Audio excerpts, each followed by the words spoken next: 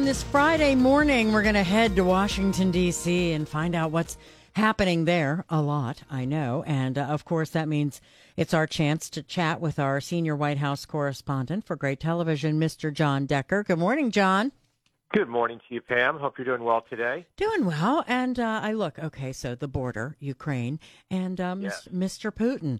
Those are topics that just seem to never go away, right?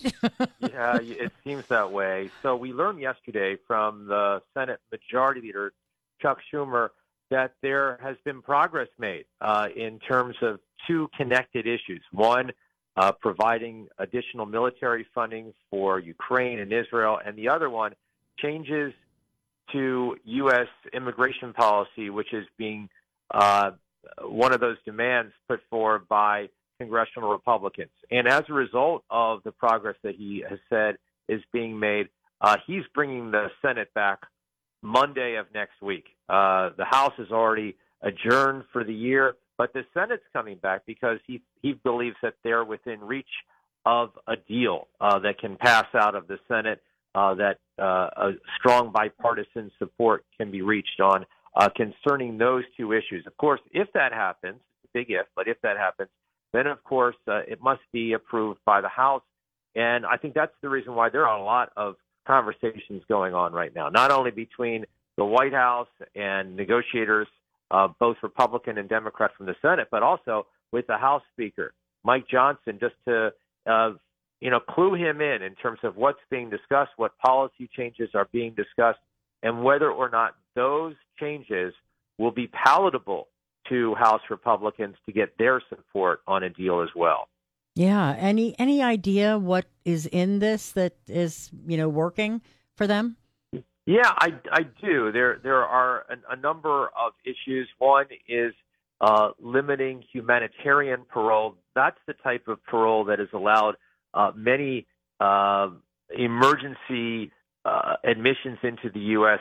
For individuals coming from places like Afghanistan and Ukraine. In addition to that, a tougher U.S. policy as it relates to being detained in immigration facilities during the course of an immigration hearing process. That would be something new. And then also, in addition to that, tougher standards in terms of what it would take for an individual to make an asylum claim in the U.S. So those are three major changes. Of course, you have to factor in not only do Republicans have to be satisfied with these changes, so do Democrats, because you have a number of Democrats on the progressive side that are reluctant to see any changes in U.S. immigration policy. But I think that, in the long term, this would be a good thing for President Biden, actually. This is one of the top issues that I see poll after poll.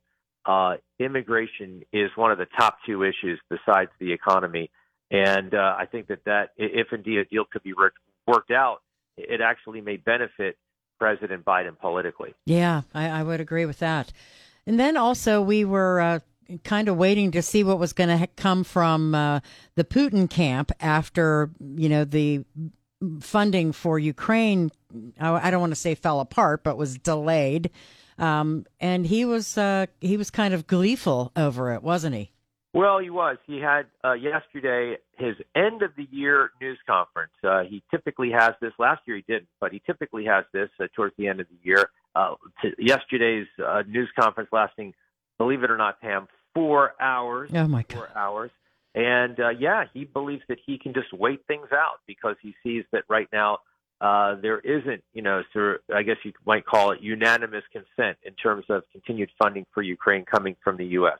But also coming out of this press conference, Pam, this is interesting. He was asked about those two Americans who remain in Russian prisons charged with espionage. They are trumped-up charges. You know that. I know that. They know that. But, essentially, Pam, they're being held hostage. They're waiting for a prisoner exchange, a prisoner swap. That hasn't happened yet, but Putin indicating that dialogue continues. It's difficult, and let's hope, there's a Christmas miracle. I can only feel for those families, knowing that their loved ones are in a Russian prison, one of the worst Russian prisons. I don't think there's a good one But this prison in particular is notorious for how bad the conditions are. So hopefully a deal can be reached out soon. We learned from the State Department this week, Pam, that those conversations continue with Russian officials on a daily basis, trying to win the release of both Evan Gershkovich, he's a Wall Street Journal reporter, and Paul Whelan, the former Marine, both of them charged with espionage. Yeah, boy, that would be a wonderful Christmas present for everyone. It really would be. Absolutely. Yeah. I feel for those families. I feel for Evan in particular. Anybody who is a journalist, has to feel for somebody like that, just doing their job, wrong place, wrong time. Obviously not a spy of any kind, but kidnapped essentially by Russia and used as a pawn, trying to perhaps win the release of a Russian in an American jail cell. Yeah, absolutely. All right. Well, the president, is he traveling next week? Did I hear? Well, he will be traveling. My understanding is he, in the middle of the week, will travel to. Actually, I'm trying to think if it's next week or the following week, but he's going to spend some time. He'll be at Christmas with his family at Camp David, right. And then he's going to be in the U.S. Virgin Islands for the New Year's celebration. That's both of those, especially the Virgin Islands aspect of things, a Biden family tradition. So he's going to, experience two great things, being at Camp David, but also being in nice warm weather in the Virgin Islands over the New Year's holiday. That sounds good to me. Yeah, me too. All right, Take Jon. me along, right? Yes, yeah, sounds good. See, that's when you should be traveling with the president, there right? You go. That's right. Well, we will chat with you again next week, sir. You have a great weekend. Thanks so much, Pam. Have a great weekend, and talk to you Monday. Bye-bye.